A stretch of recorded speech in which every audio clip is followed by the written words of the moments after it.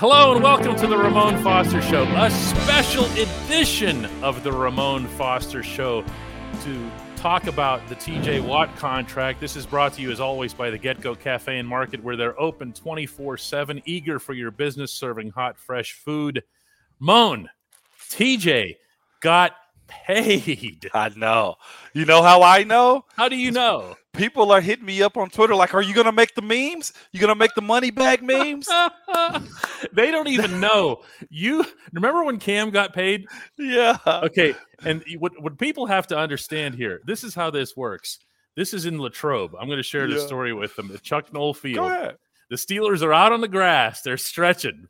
Okay, and there's one guy, number 73, who's standing, walking through the pile of a guy stretching, and he's yelling out, "Who got paid? Cam got paid." And everyone on the field is laughing except for one person. He's the only other one standing, and that would be the head coach. Although he found it funny too. He does, man. That's because guys are genuinely, truly happy for guys to get that payday, man. And Cam, as much as he want to act like it's a normal day, be just a regular Joe. No, that's an exciting thing, man. You got to be excited about it. It's almost like the elephant in the room is out the way now. Like, okay, we know it. You know it. Well, that's the part that's kind of cool about that. And I remember thinking that in Latrobe when you were doing that. I thought, oh, man, you're really putting him on the spot. But on the other hand, everyone's already talking about it. You're in the group setting. Okay, let's not pretend that it's a bad thing. Your defensive captain just got signed pretty much for life. You know, it was good. You have it's generational change in money, man, and it's beautiful to celebrate that. Guys are happy for you. The crowd was happy for you. I think we clapped it up and everything. And Cam, of course, we went at it in practice that day because why? That's what we do.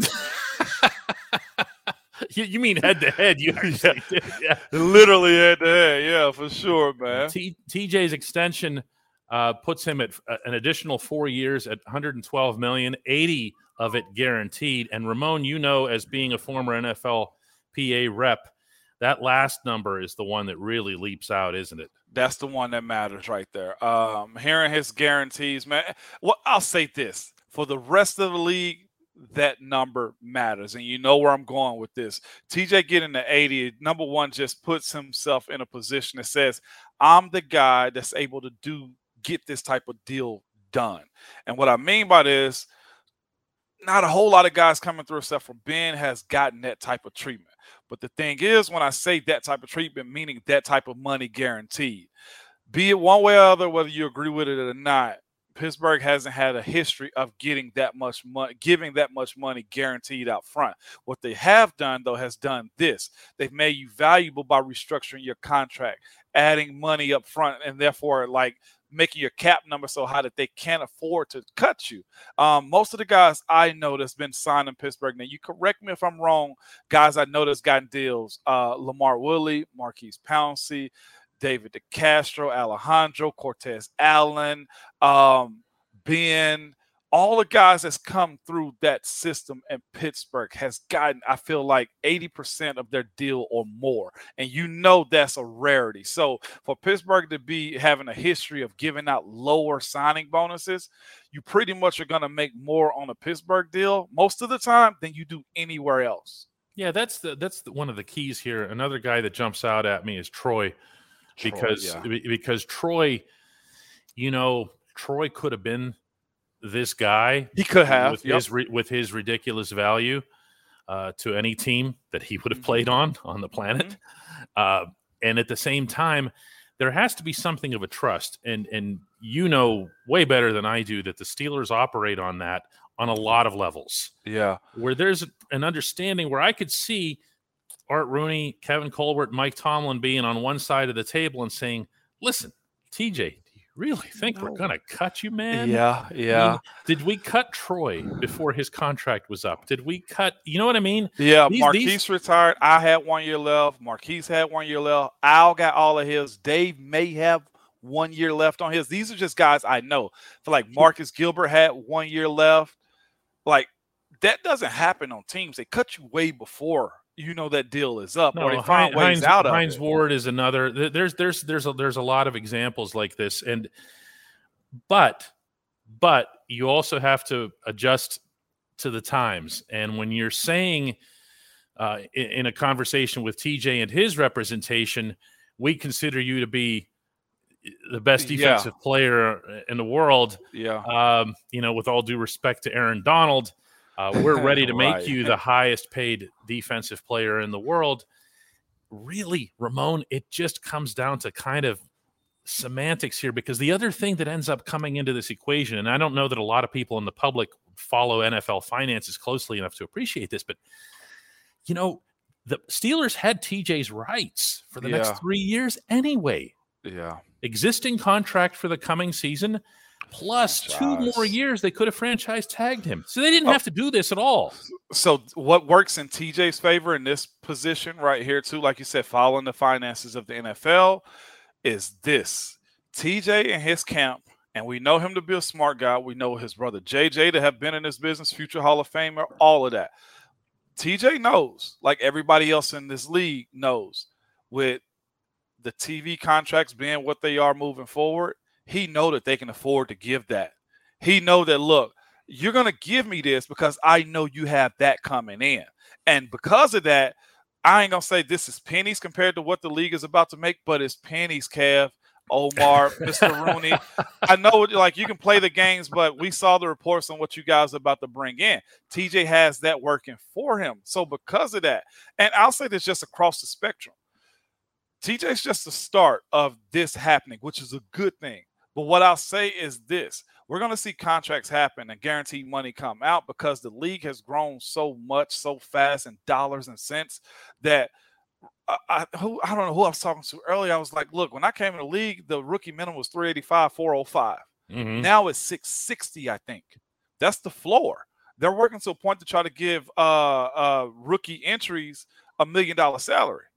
So we got to readjust our thinking on what guys should and shouldn't get and what teams should pay out. Pittsburgh finally jumped ahead of the curve and said, okay, well, you got us, TJ. One, you're one of the best in the world, if not the best in the world, depending on which Sunday and how you perform. And from there, here's your Brinks truck. Yeah. And then where it gets, I don't want to jump the gun here to the next big deal, but, Minkah Fitzpatrick's going to end up getting paid. But that's the same thing. Minkah and his camp is going to know. Kev, y'all got a bag back there in the back. I know that all these networks are paying you. You said you lost this much, and now you got fans back. Give me my bag too. You know what I'm saying? The bag marked CBS, the bag marked NBC. There's multiple Disney. bags. All the bags are coming in, DK. And at the same time, I can't stress this enough. If the Steelers wanted to be hard asses about this, they could have just said, hey, man, season starts Sunday. Are you going to be there or not in Orchard Park? Okay. Yeah. If not, you're the one who's out $10 million. Okay. And we can just stamp you for next year, and we can stamp you the year after that. And, hey, by the way, all those bags in the back, we're giving them all to 39. Yeah. Okay. Yeah. So they found a way without going berserk, without going with one of these like 8-9 year whatever, where the player isn't going to get it.